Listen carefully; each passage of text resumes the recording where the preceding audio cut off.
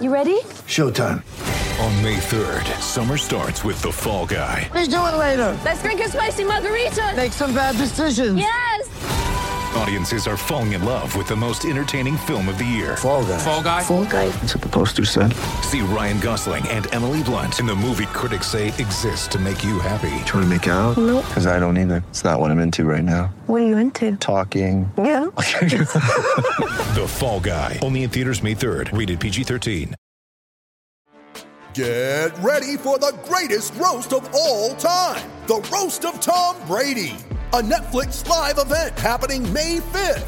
Hosted by Kevin Hart. The 7-time world champion gets his cleats held to the fire by famous friends and frenemies on an unforgettable night where everything is fair game. Tune in on May 5th at 5 p.m. Pacific time for the Roast of Tom Brady. Live only on Netflix.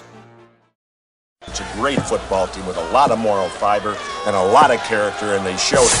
Shout, a Buffalo football podcast, hosted by Matt Perino and Ryan Talbot.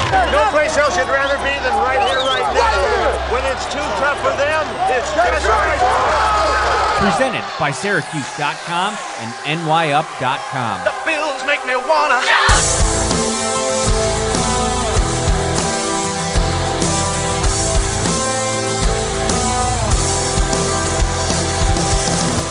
What's up, everybody? I hope everybody's getting some rest here on this bye week as we lead into a Buffalo Bills-less weekend for the first time since it feels like late August, or maybe early August if you want to count the preseason games, Ryan Talbot. This is the Shout Buffalo Football Podcast brought to you by I got something going on in my ear here. Sorry. Sometimes I forget to close the one audio window, and so I was just listening to myself talk. Tops Friendly Markets. Enter for a chance to win $1 million right now. Each week, Kings Hawaiian is pitting two city sliders against each other in the ultimate showdown, and you get to help decide the winner. Vote weekly for your favorite regional slider for a chance to win all season long and earn entries toward the $1 million prize. Explore the interactive stadium to play games, get recipes, share photos, and more. Visit topsmarkets.com/redzone to enter. Speaking of the grand prize winner, Josh Allen, AFC Player of the Week. We're going to talk about him quite a bit here today, Ryan, with our guest, Michael Lombardi. Yeah, looking forward to having Michael on the show here in a minute. But Josh Allen, back-to-back AFC Offensive Player of the Week. Great performance, obviously, against the Chiefs, over 300 yards, 3 touchdowns.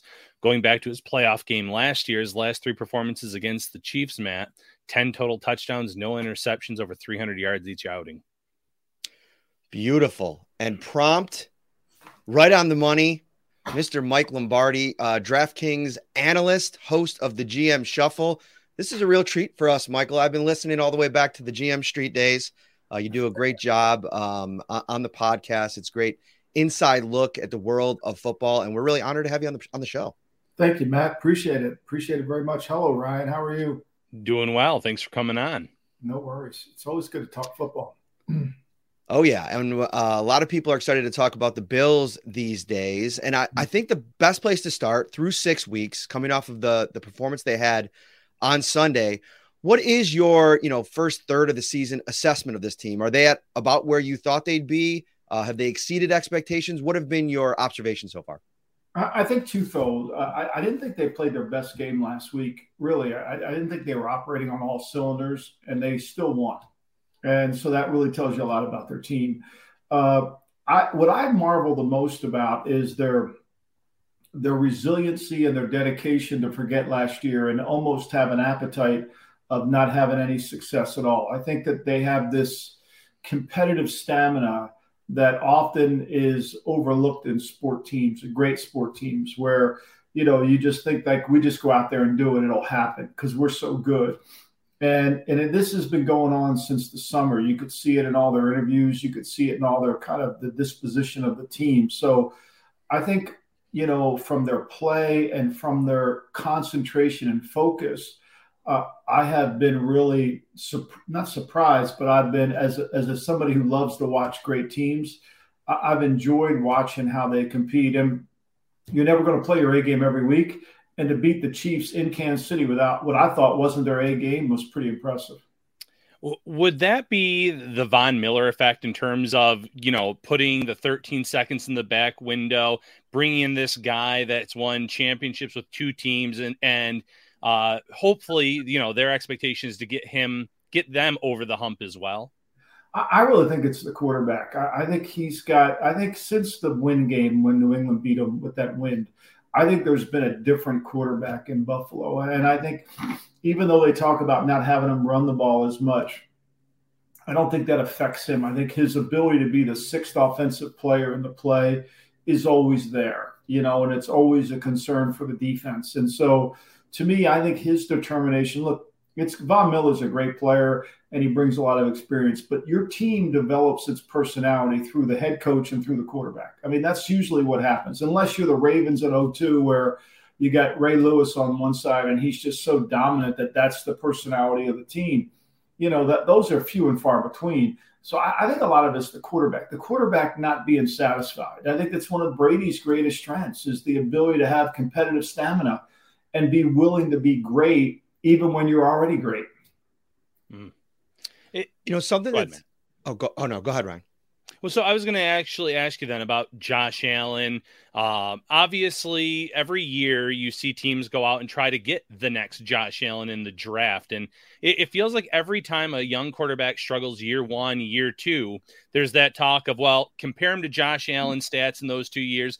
Is it just fool's gold when it comes to Josh Allen? Is he just one of those prospects that's once in a lifetime in terms of where he was as a college prospect to where he is now? Well, I think you have to evaluate why the young quarterbacks aren't successful. For me, and I was completely wrong on Josh Allen. I didn't think he could improve his accuracy. I thought he was going to be like LaRouche from, the Durham Bulls, from Bull Durham, where he just had a great fastball, but just couldn't always get it over the plate.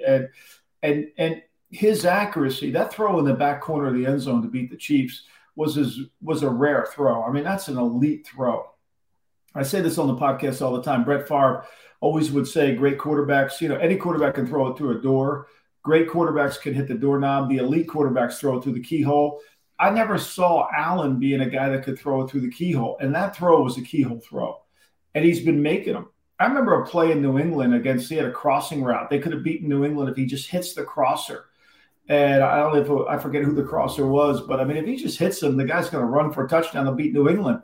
And he overthrew him by 5 yards. I mean, it was so bad. That, to me, was something I never thought would happen.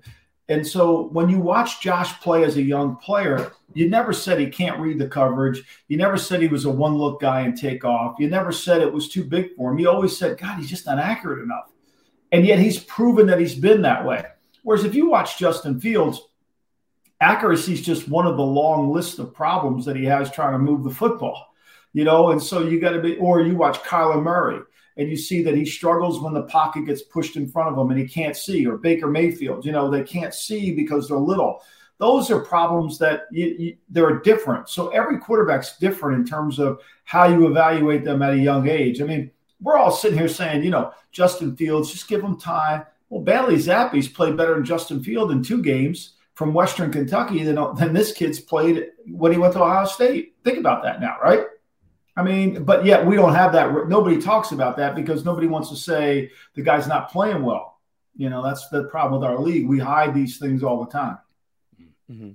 You bring up Bailey Zappi and what's going on there in New England. Obviously, familiar with that organization, that team. Where do you kind of put things in New England right now with, what they're trying to do, building around Mac Jones, what's happening there and the coaching staff? Like where do you see things for the New England Patriots? Because I feel like Bills fans, it's really interesting, the juxtaposition between all those years of Tom Brady and watching him dominate the division. And now it's almost kind of giving way to now Josh Allen in the same division and kind of like almost like a early signs of a QB controversy there in New England. Well, I mean, look, early in the year, and I said this on my podcast, Mac Jones wasn't playing well. There was all this talk about, well, they don't have an offense coordinator, who's calling the plays, nobody knows what they're doing on offense. I think that was all just a bunch of people not knowing. They got the greatest coach in the history of football. I mean, he's going to pass George Halas if they beat the Bears this week. So, I mean, they'll figure out their problems and solve them.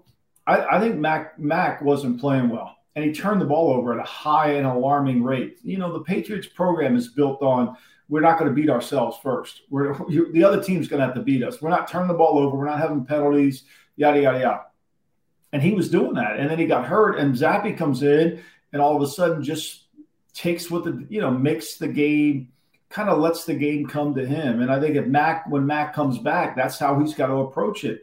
Look, the Patriots are always going to be a competitively good team because they have such a great coach.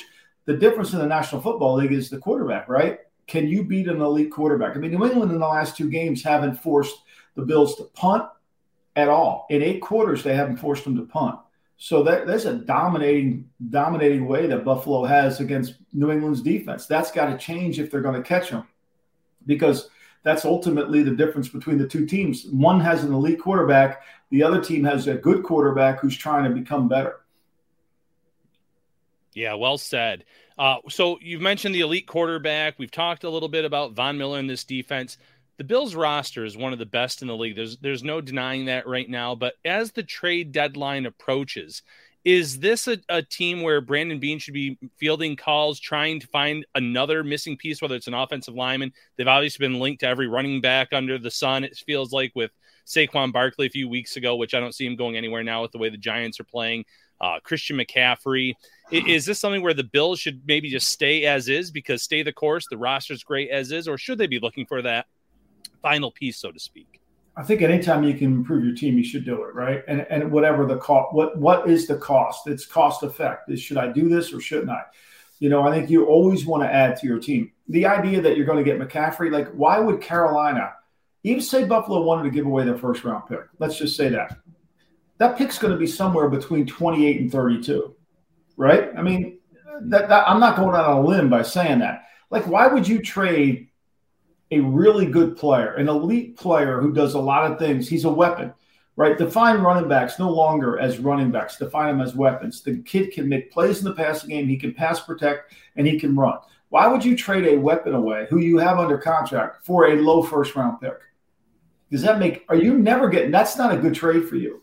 That's not. So why would Carolina do that? Now, I could see Carolina trade them to a team that they thought would have a high first-round pick so they could gain more chips into the quarterback derby that'll happen in the draft. So, but if I'm Brandon, I'm trying to find ways to improve the team any way I possibly can. Sign Odell Beckham. Okay, if we bring Odell in here, what does that do with Isaiah McKenzie? How does he fit into that role? We put Beckham on the outside. You know, where does all these pieces start to fit? And how does it affect the team? Now, I think you got to keep doing that. You know, it's hard to find offensive linemen this time of the year. Nobody's giving away. I mean, there's teams that don't have left tackles, so it's hard to find them. I'm interested in your thoughts on Brandon and, you know, the kind of arc of when he took over this job, where the franchise was, what he's done, you know, year by year, incrementally kind of building this, obviously getting the quarterback. That's it's what GMs kind of, you know, how they live in this league is if you can find that quarterback and then build around him. How do you think that he's done in doing that and setting up Josh Allen for success? Well, I think it's just really a partnership, right? I think, you know, to me, I was a really good scout when I worked for Belichick. I wasn't a very good personnel guy when I worked with some other guys. I think you got to see the game the same way with the head coach. And the head coach has got to be willing to coach the coaches and, you know, not allow them to have as equal say in the decision-making as you have, right? And so I think what the Bills have is the perfect cultural base. You know, they've got a head coach who's a defensive-oriented coach who's involved with the defense with Leslie Frazier. They're running his stuff, so there's harmony over there. They've got an offensive staff that's kind of evolved to where they now know what Josh Allen needs to do and run, and they've gotten playmakers. I mean, I think what they really have done is understand who Josh Allen is, right? So, like, let's take Tom Brady, for example. Brady is a quarterback that Brady's not a normal – he's one of the greatest players of all time. But Brady needs a certain style of team around him. He needs a really good tight end, okay? He needs a tight end that can be effective in the passing game. Gronk, Aaron Hernandez. He needs a really good slot, okay? A slot receiver that can win. Wes Welker, Danny Amendola, Julian Edelman. And he needs a running back that can win out of the backfield in one-on-one. Kevin Falk, James White, whomever you want to play in that role. Shane Vereen. Okay, those three pieces, that's what he really wants to utilize. This year, he doesn't have any of those, so he doesn't look the same player. And I think what Beane's done a really good job is understanding what Josh Allen is and what he is, and what the players around him, how that all blends together. That's part of the job, too. It's just not we're going to pick players. It's part of how do we build the team around the strengths of the quarterback. I think this is a huge factor. I don't think the Ravens have done this with Lamar Jackson. As good as Lamar is, I don't think they've done that. I think Lamar needs a slot receiver. I don't think Lamar needs more outs. They just signed Deshaun Jackson today. That's the last thing he needs is a little receiver on the outside. He needs a slot receiver who can win one-on-one. He needs a nickelback who can win one-on-one. He's already got a tight end. They were better when they had Hayden Hurst and Mark Andrews together because he wants to throw the ball in the middle of the field. So I think Beane's done a really good job of seeing players and plays and blending it together. Cole Beasley was here for a couple of years, and I watched his impact on Josh, obviously. But what he can do out of the slot, I think that over the course of his time here, obviously the talent level, descended a little bit. And by the time he left, he wasn't nearly the same player that he was when he got here. But I still think had something left to offer. Obviously, 2 games in Tampa Bay, and he calls it a career. Were you surprised that we didn't see a little bit more of that with maybe letting him kind of work a little bit with Tom Brady?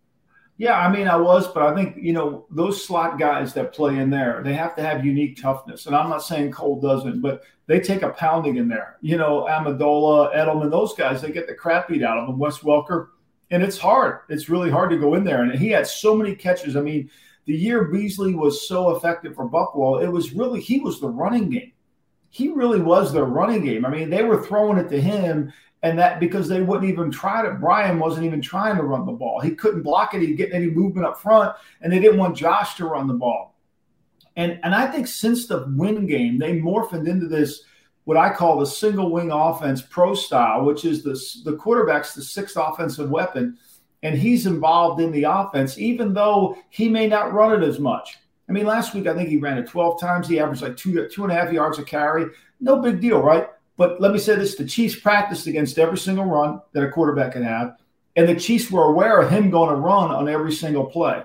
They were aware they were worried he was going to run.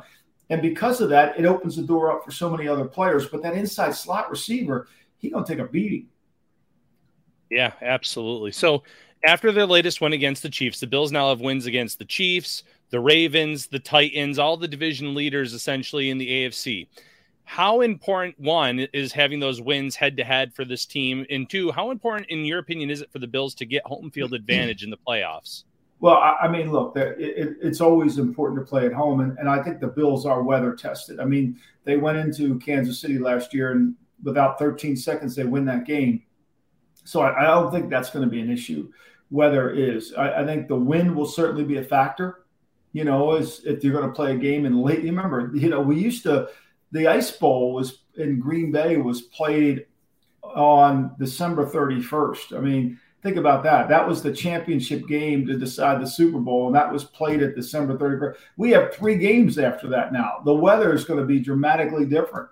And you play a playoff game in the 3rd week in January in Buffalo, that could change the game, and it could change the game for the Bills. It could change the game. Just say Miami comes up there and plays a playoff game. Do you think Tua is going to be able to throw the ball in cold weather? Last year when it rained in Tennessee, he couldn't throw the ball.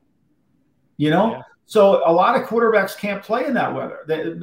Jared Goff, it goes below 40 degrees. Check out his 1-loss record. It's just kind of what happens. And so I think it gives them a distinct advantage because their quarterback, Buffalo's quarterback, can play in any weather. Yeah, very true.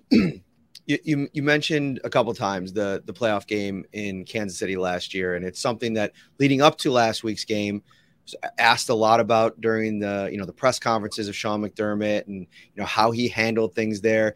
And I'm curious because I think back to some of the great NBA up and coming teams that needed to really take their lumps in playoff series and learn how to win. How much is that the case in the NFL, especially for young coaches that maybe don't execute properly in games, for them to kind of learn through their failures? And does that have the potential to make them stronger and better in those moments in future playoff games? Well, I mean, every time you watch a game, you learn something. I mean, every time you should, like let's take the Monday night game, for example. Denver calls their last time out with 53 seconds left to go. The Bills are faced with 3rd and 17 at their own 17-yard line or 18-yard line. They could barely get a first down. So there's only one call you can make there. You got to run the ball. You got to run the ball because if you run the ball there, they can't get the ball back, and you're going to go into the game's going to be tied. What does the Chargers do? Even though they're supposed to be this incredibly analytical team who base everything, they throw an incomplete pass. 4th timeout for the Broncos. They get the ball back. They kick a field goal at the end of the half. They go up 13-10. Happened to the Bills too. They had 12 seconds this week, and they gave up a touchdown. They gave up a field goal again. And so you got to really, every call you make as a head coach, you have to make sure that the calls that are going in reflect the calls that can manage the game. What happens to a lot of guys in the NFL is because there's so much subcontracting going on, offensive coordinators, their job is to get yards and score points. That's their job. That's what they're supposed to do. And unless the head coach tells them to do something different, that's what they're going to keep doing. Their idea to manage the game to win doesn't really come into play. Most offensive coordinators call the game like offensive coordinators. I think Mike Kafka in New York is calling the game like a head coach because that's how they have to do it for the Giants to be able to be successful. So, I think that I'm sure Sean learned from it. I'm sure he wished he had to do it all over again. Although it repeated itself again, you just got to keep learning. You're going to keep growing and learning. And you got to know that your team has confidence that you're going to make the right decision.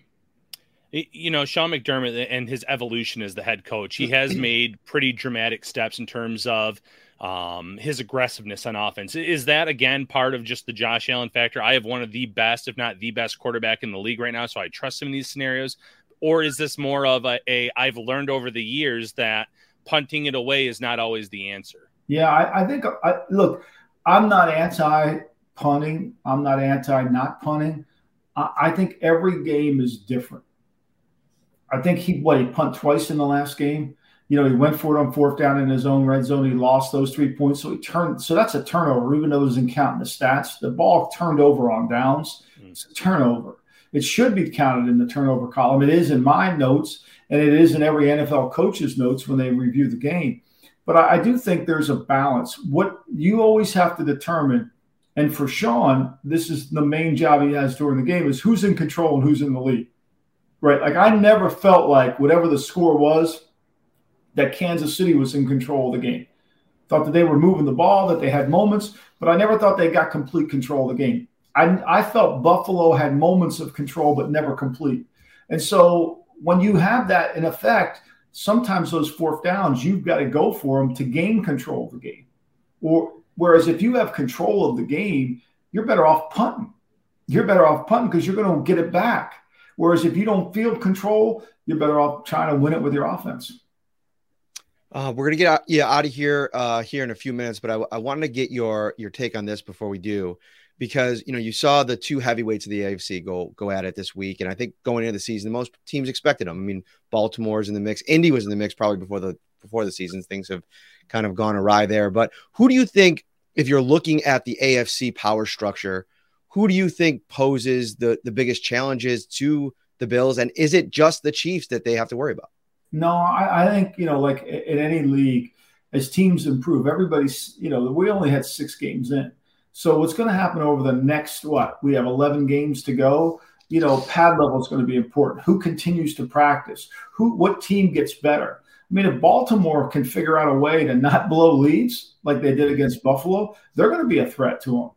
Baltimore's one of the worst fourth quarter teams in football, and they've had a lot of guys hurt. So they could be a factor. They got a great field goal kicker, which makes a difference in 3-point games, even though most coaches don't want to take the 3 points. The Raiders are 1-4, but the Raiders are kind of a weird 1-4 team. I mean, they could easily be 4-1. They lost a lot of games close, but they've got to flip that around. Miami's lost 3 in a row. Playing quarterback for Miami is dangerous because every time the new quarterback comes in, he gets a concussion. Tua got out, then Teddy got out, and then Skylar Thompson got out. Now they're back to Tua again.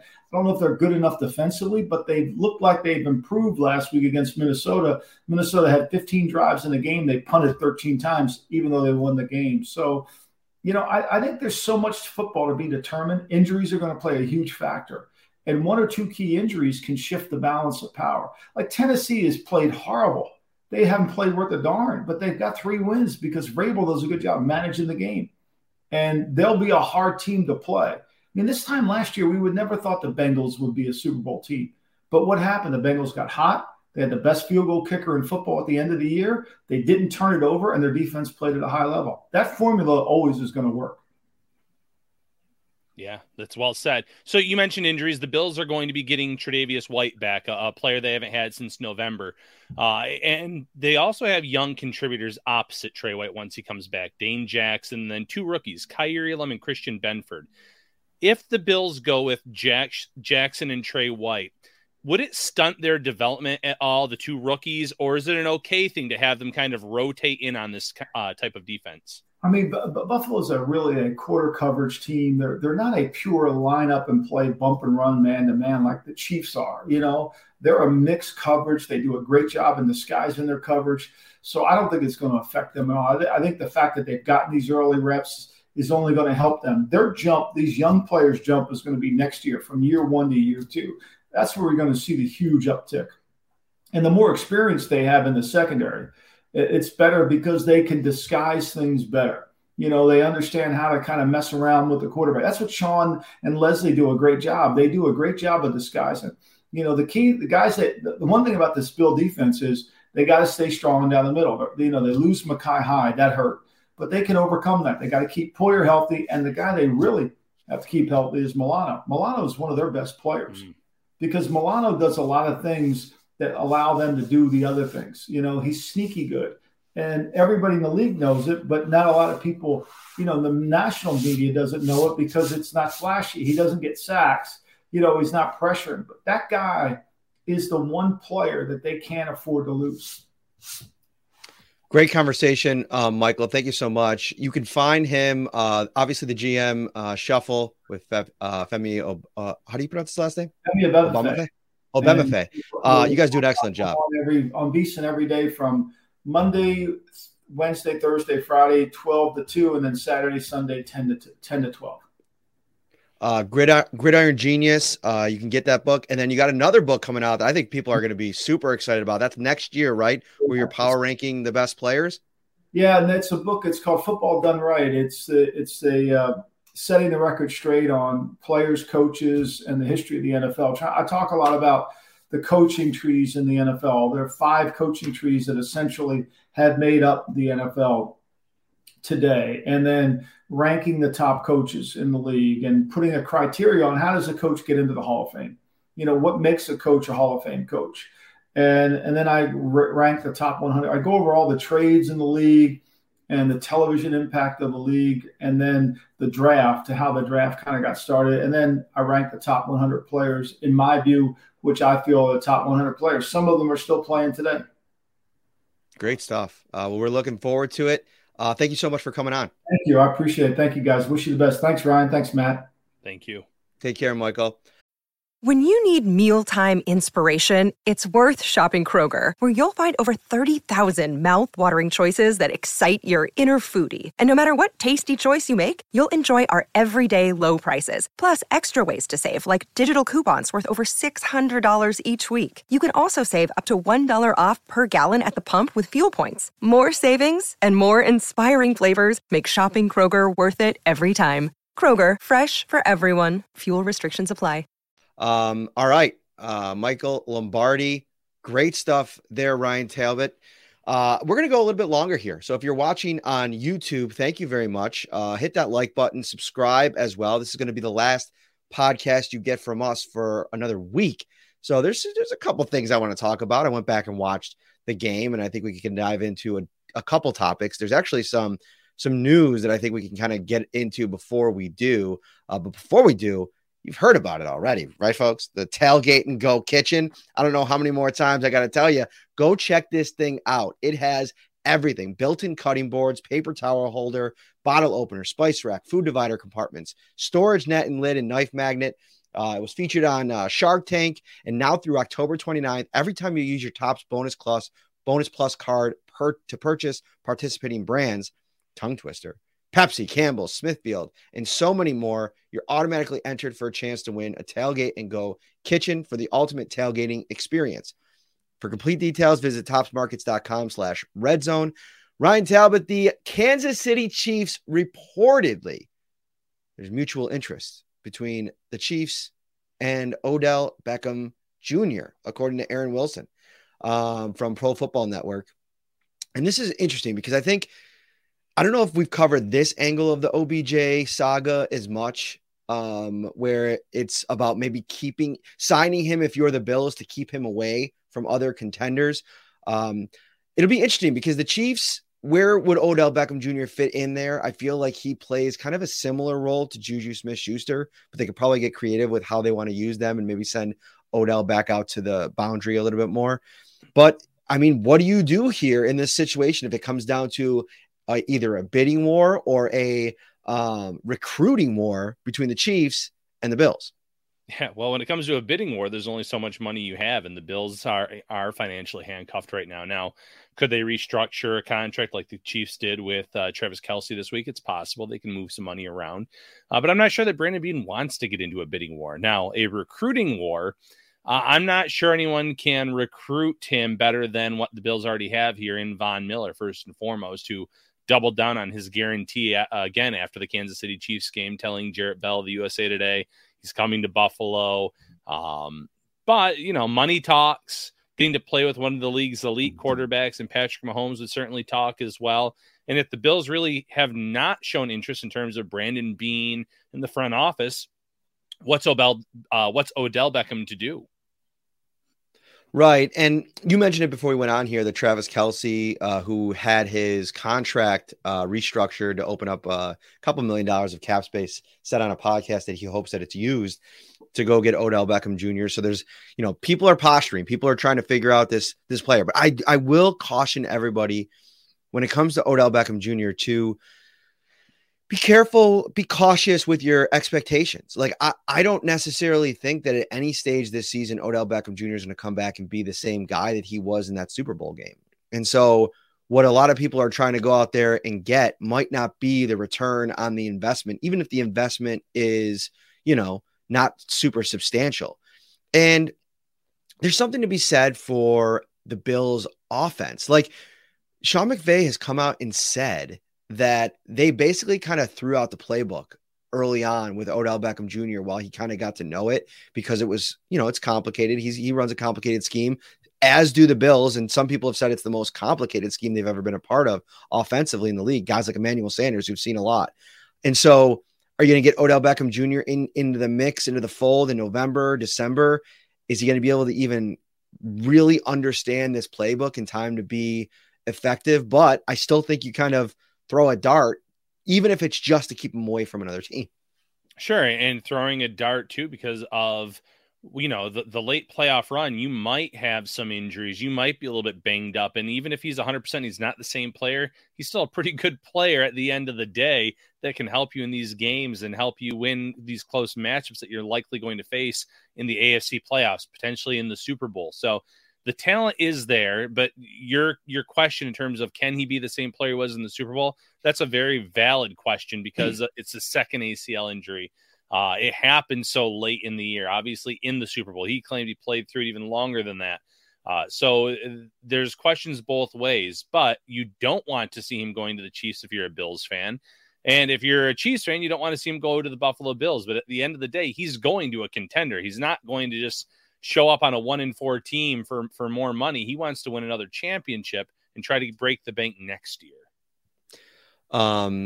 We can transition now. I want to talk a little bit about kind of that secondary look at the Bills Chiefs game. It's one of the biggest of the season. And the guy for me that I think was, building off of Mike's point from a few minutes ago, that was the most impressive to me once I got through watching that full broadcast back, was Matt Milano. And it's funny because as I was watching the game, I kind of was like, man, I got to go look at his advanced stats. So I brought up Pro Football Focus, and I wanted to kind of look at what he actually did in the game. And he had some missed tackles. He was targeted 6 times. He gave up 6 catches. He had, I think it was 2 or 3 tackles for a loss. I got to bring up Pro Football Reference to check that out. But I'm looking at Pro Football Focus, and they gave him an overall grade in that game of 42.2 out of 100.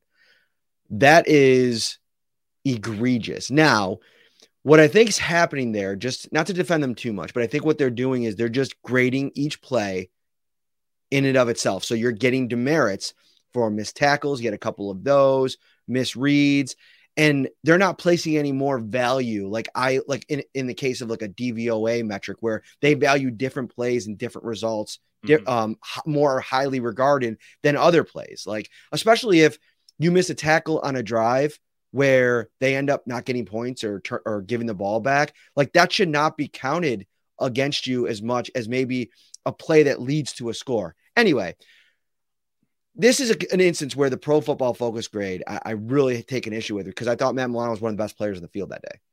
Yeah, and you look at the regular stat line, he had 1 tackle for loss, 2 quarterback hits, 3 total tackles. So the stats don't jump off the page, but he's everywhere. He made big plays, especially the last play of the game for the Chiefs where he was spying Patrick Mahomes. He saw Mahomes roll out of the pocket because of the pressure that Von Miller applied. He starts charging in on him, and we're going back and rewatching that play. Sure enough, Mahomes, I don't want to call it a pump fake because he was trying to throw the ball, but Milano took away that window for him. So he had to hold it an extra second, and that allowed Taron Johnson to kind of jump into the frame, intercept the ball, and win the game for the Bills. So he's doing the little things. Big picture, entire season, Milano's playing at an all-pro level. And, if I had to point out one player that I think deserves a lot of the credit for that, it's also Daquan Jones. Daquan Jones in the middle of that defensive line is really allowing Milano and Tremaine Edmonds to play freely. It's something that they haven't been able to do the past few seasons where it was Star Lotulelei who was not doing that type of job at that high of a level. Taking on double teams, cleaning things up front for those linebackers to let them use their natural athleticism. So Milano overall, you could make a case for him being the defensive MVP through 6 weeks to date. And a lot of where he was the closest to the reception, our producer AJ makes a really good point in here. He says the Travis Kelce effect. There were 2 or 3 receptions that Kelce had against zone coverage where Milano just had to react. And they're so dynamic, Mahomes and Kelce, with the years of experience they have together and what they're able to do against defenses. He shows one little morsel of a look. The ball's out, the ball's in. Even if you recognize it in time and you react, you're usually going to be late. And there was at least 3 occasions where I thought Milano was probably dinged for the reception, but it was just them working against the zone. So it was more of a, conceptual error than a singular error. And that's another issue I have with the scheme or with the grading scheme. But at the end of the day, that's also why it's hard to grade individual players and individual plays, because I think that the whole collective of what the defense wants the offense to do, that's not taken into account. So over the course of the game, how many times did the Chiefs make plays, but it didn't result in scoring plays or didn't result in scoring drives? And that is where the wins come from Leslie Frazier's defense. Yeah, absolutely. Limiting the points, limiting the opportunities, making plays when needed. The Kyrie Elam interception, the Taron Johnson interception, but just, stalling out drives too is a big win for Leslie Frazier. But as for the zone defense, listen, Travis Kelce has been in this league for a long time, and he has this rapport now with Patrick Mahomes too, where they pretty much know exactly what they're going to be doing on a given play. And when it comes to these zone defenses, Kelce knows exactly where to sit. He knows where to be.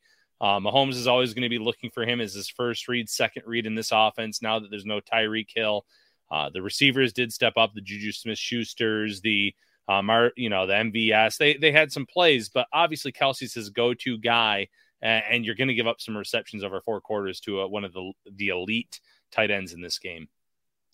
In the moment of it was amazing watching it back because of how long those drives were, down the stretch. If you go back and look at the second half, I mean, there was not a lot of back and forth. I mean, look at it juxtaposed to last year's game when I think there was 4 or 5 possessions in the last 6 minutes of the game or whatever the actual number was. This was literally 4 possessions really in the fourth quarter that it came down to 5, if you count that first one at the beginning of the quarter. And it was just like execution against execution. And another thing that I noticed, Ryan, throughout the game, it was amazing. A couple things were amazing. Number one, holy Tony Romo. What's it called? The ball that the psychic ball, right? Like he was looking into the future. 24-20, he called it in like the second quarter. That's wild. And so that really stuck out. But also like the stats were identical between Josh Allen and Patrick Mahomes, almost blow for blow, series for series. They kept showing graphics of where they were at in the game and where their stats were. These are two players that are absolutely at the pinnacle of the game, and they are literally neck and neck. And I was talking about this with Thad Brown. Like, if you want to talk about body of work at this point, Super Bowl MVP award, you got to give the nod to Patrick Mahomes. But if we're talking 2022 right now, listen, it's hard because Patrick Mahomes is so good, but I think you make the argument that Josh Allen has been the better quarterback through the first 6 games of the season.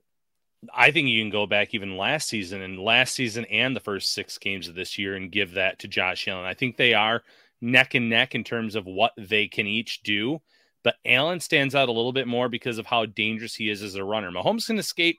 He shows a lot of escapability, but he's not going to hurdle a defender. He's not going to stiff arm a defender, turn what could have been a 5-yard run into a 40-yard run.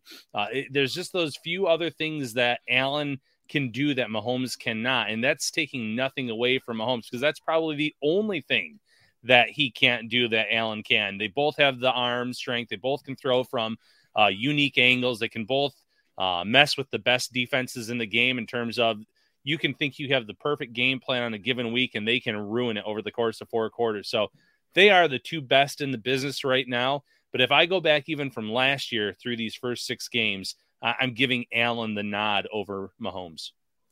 What did you think about the offensive line? Because I do think that when Spencer Brown went out and David Quessenberry came in, I noticed an improved level of protection. And there were a few plays there where I thought Quessenberry, lost his matchup and Josh Allen had to move around. But of course, Allen wasn't sacked in this game. And so I think from that perspective, you have to be impressed with that part of it. But I thought Quessenberry really played well. And if Brown is out for an extended period of time, whatever that ends up looking like, we don't know the severity of that ankle sprain, and we won't really learn probably until next Wednesday. They're in a really good hands with Quessenberry. I think my bigger concern maybe continues to be Ryan Bates. What are your impressions of him and how he's played through 6 weeks? Because I think you can make an argument with Spencer Brown out of the lineup, he's been the weakest link. Yeah, well, first with Spencer Brown and Quessenberry. I think Quessenberry came in and with his experience, with the way that the Chiefs were trying to attack the Bills, I think that he had a good grasp of what they were trying to do and what his responsibilities were. And that's something that comes with time, comes with experience. And I know he's not some 10, 15-year vet, but he has more experience than a second-year player in Spencer Brown, who missed a ton of time this summer with a back after a back procedure and missed some time already this year too. So that's going to happen. As for Ryan Bates, I think I don't want to say he's in a no-win scenario, but his body of work last year came at left guard, Matt, and he was great at left guard. And I think a lot of people just think that, well, you can flip from left guard to right guard and it's just the same. It's not. Mm-hmm. I think there's going to be growing pains, and there are growing pains right now. He is the weak link on this line, because when you look at the rest of the offensive line, Mitch Morse is the model of stability. You can count on him week in, week out. He's going to do his job. You have Deion Dawkins, who, there's going to be a play or two maybe here and there where he gets pushed back, he gets beaten. But for the most part, he's playing at a Pro Bowl, all-pro level more times than not. And Roger Saffold, his overall best days are behind him, but he's still playing at a good enough level where you can count on him in run protection, pass protection. So given all those factors, it's very easy for Ryan Bates to kind of stick out like a sore thumb.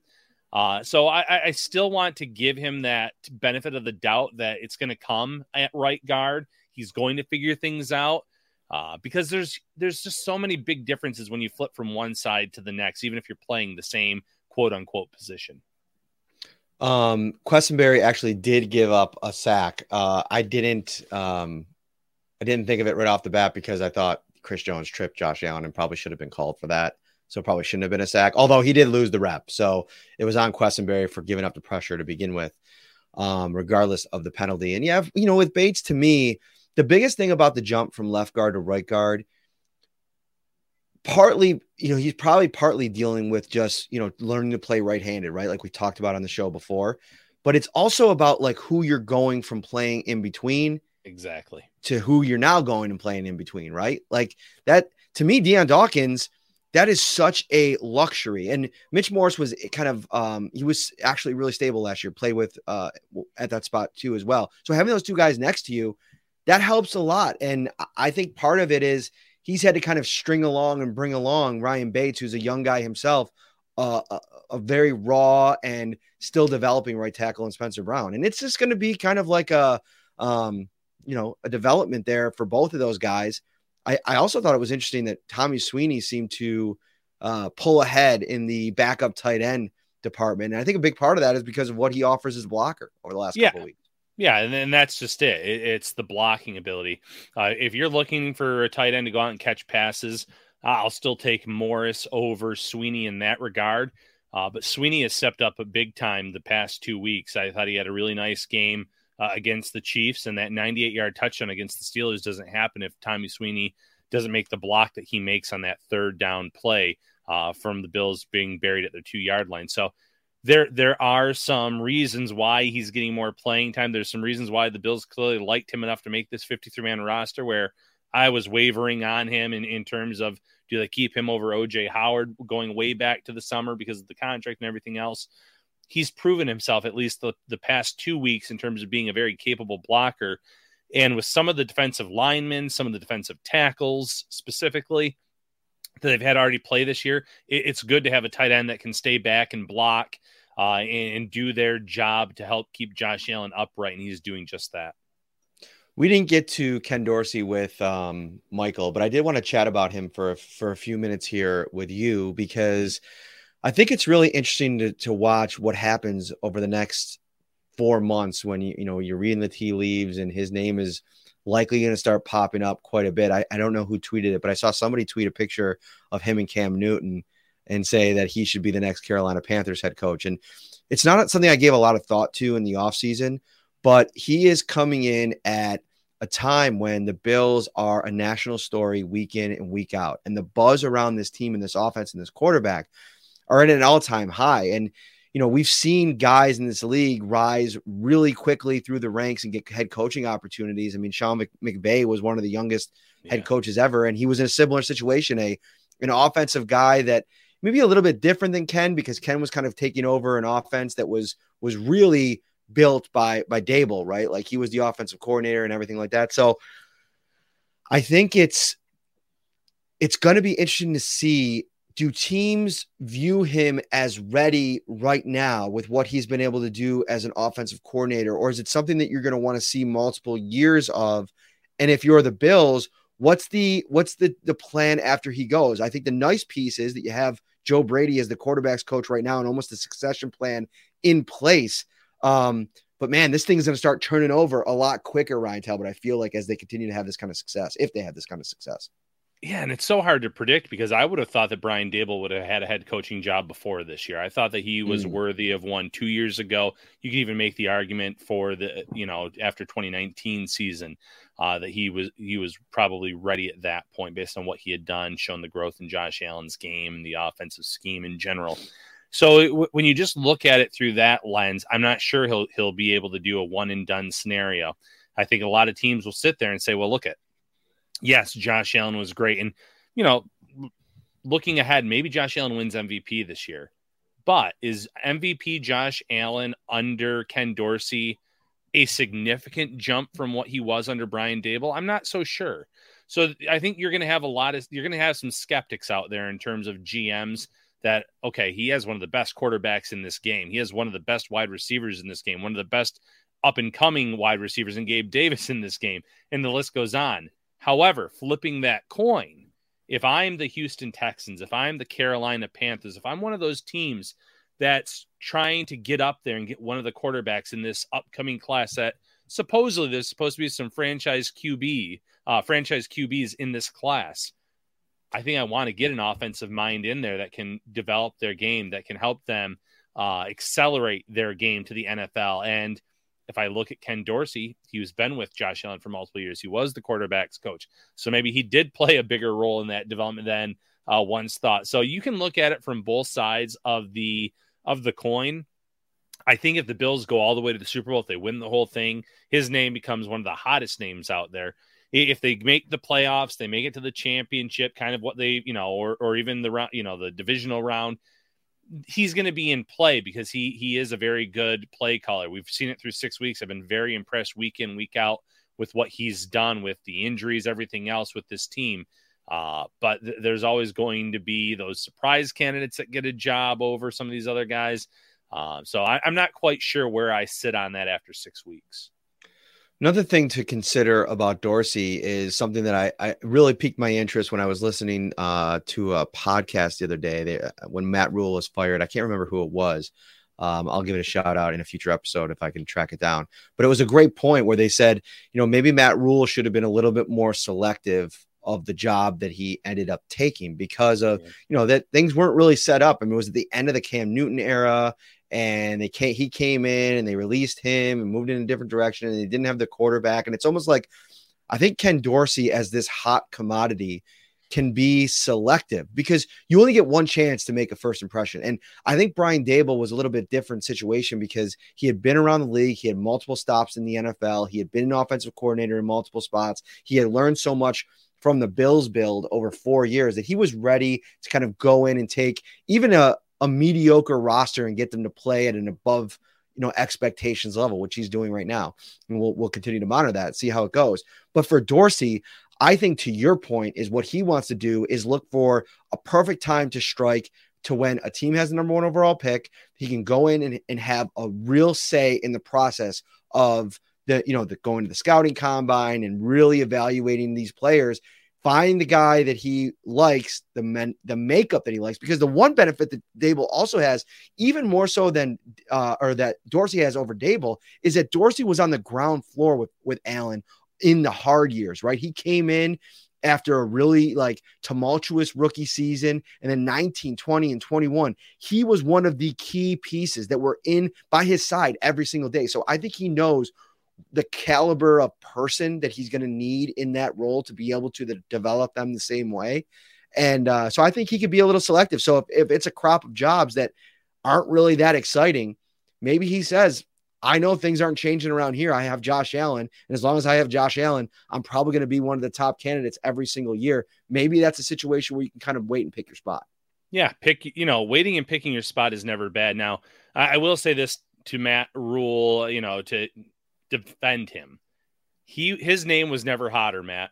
And when a team comes to you and says, we're going to give you $62 million if you come and be our head coach, I don't care what the scenario looks like. It's hard not to sign on the dotted line for $62 million. And I know everyone's going to look back at him being a failure in the NFL coach, but one, he's walking away with $40 million that the team still has to pay him. And two, he'll end up going back to the college ranks at some, he'll end up going back to the college ranks at some time. And I think he's going to be great in college, no matter where he ends up landing. Some coaches just aren't meant for the NFL. I think Rule realizes that now. I would hope so. Dorsey, I think, though, you're right. Wait for the right opportunity. If that right opportunity emerges, I have confidence in the Bills in terms of their succession plan. You mentioned Joe Brady. I'll even throw Chad Hall's name out there. I think Chad Hall is going to be one of those hot names here sooner rather than later. He is beloved by every wide receiver on this team. Anytime you hear from the receivers where they really go in depth about the coaching, they sing his praises. Now, it's not so easy to just jump from wide receivers coach to offensive coordinator. But I think that this offseason coming up, you might see a promotion with another job title added on to that role. And he's going to start shooting up the ranks here as well. So I think they have more than one candidate in mind, and they have a lot of confidence in the overall voices in that locker room. They have some guys that have been offensive coordinators in this league. tight end coach, offensive line coach. So they might even be more willing to kind of roll the dice on someone that doesn't have that type of experience, much like they did this year when they promoted Dorsey from quarterbacks coach to offensive coordinator. If you don't want to roll the dice on dinner, lunch, breakfast, the next couple of days, head over to Tops. They got the hook up for you. Check out the Carryout Cafe. It's perfect for game day or any day. Fresh, hot to go, large cheese pepperoni pizza, $14. The jumbo chicken wings, 10 count, $14. Tops legendary breakfast pizza, always satisfying. Large get you for $20. You get a large. Can't beat it. Pizza or taco log, 6 count, $7.69. Baby back rib sections, $5.99 a pound. Plus subs, sandwiches, wraps, apps, sides, and so much more. Visit topsmarkets.com/redzone for the complete menu of ready-to-enjoy fan favorites. What are you doing over the next couple of days, buddy, to just unwind? Well, I'm going to actually have my class reunion on Saturday. They worked that out nicely with the Bills bye week. So where's it located? It's going to be up in Elkville. They rented out a space in a brewery there. So I'm looking forward to seeing some of my former classmates. 20 years. So yeah, been pretty wild. So looking forward. Final thought. Daniel White is giving it to us with the super chat. What position do you think the Bills will add via trade? I'm going to say 0 positions. Ryan. Yeah, I'm leaning towards 0. I'll throw a wild card out there. I still am very high on DeMar Hamlin in this safety room behind Jordan Poyer. But maybe there's an established safety that they feel like could come in here and partner up with Jordan Poyer and really keep that back end strong with Trey White's return, with the young cornerback. So I'll throw safety out there as a surprise pick because, one, I don't think you're going to have to break the bank in terms of future capital, what you'd have to give up for a safety you might like in this system. And I think that's where Brandon Beane is kind of at right now. I'm going to bring in someone on a cost control contract and someone where I'm not going to be spending a high draft pick on them. I like it. Ryan delivering the goods. Thank you so much for all your support so far this season. We've been going strong ever since the beginning of training camp. I'm going to dial it back for a couple of days, and then it's going to get recharged right again. Prime time. The Green Bay Packers are coming to Buffalo. We will hit the ground running next week. Hopefully have 3 more shows locked and loaded for you. For Ryan Talbot, I'm Matt Perino. Have a great weekend, everybody. See you next week.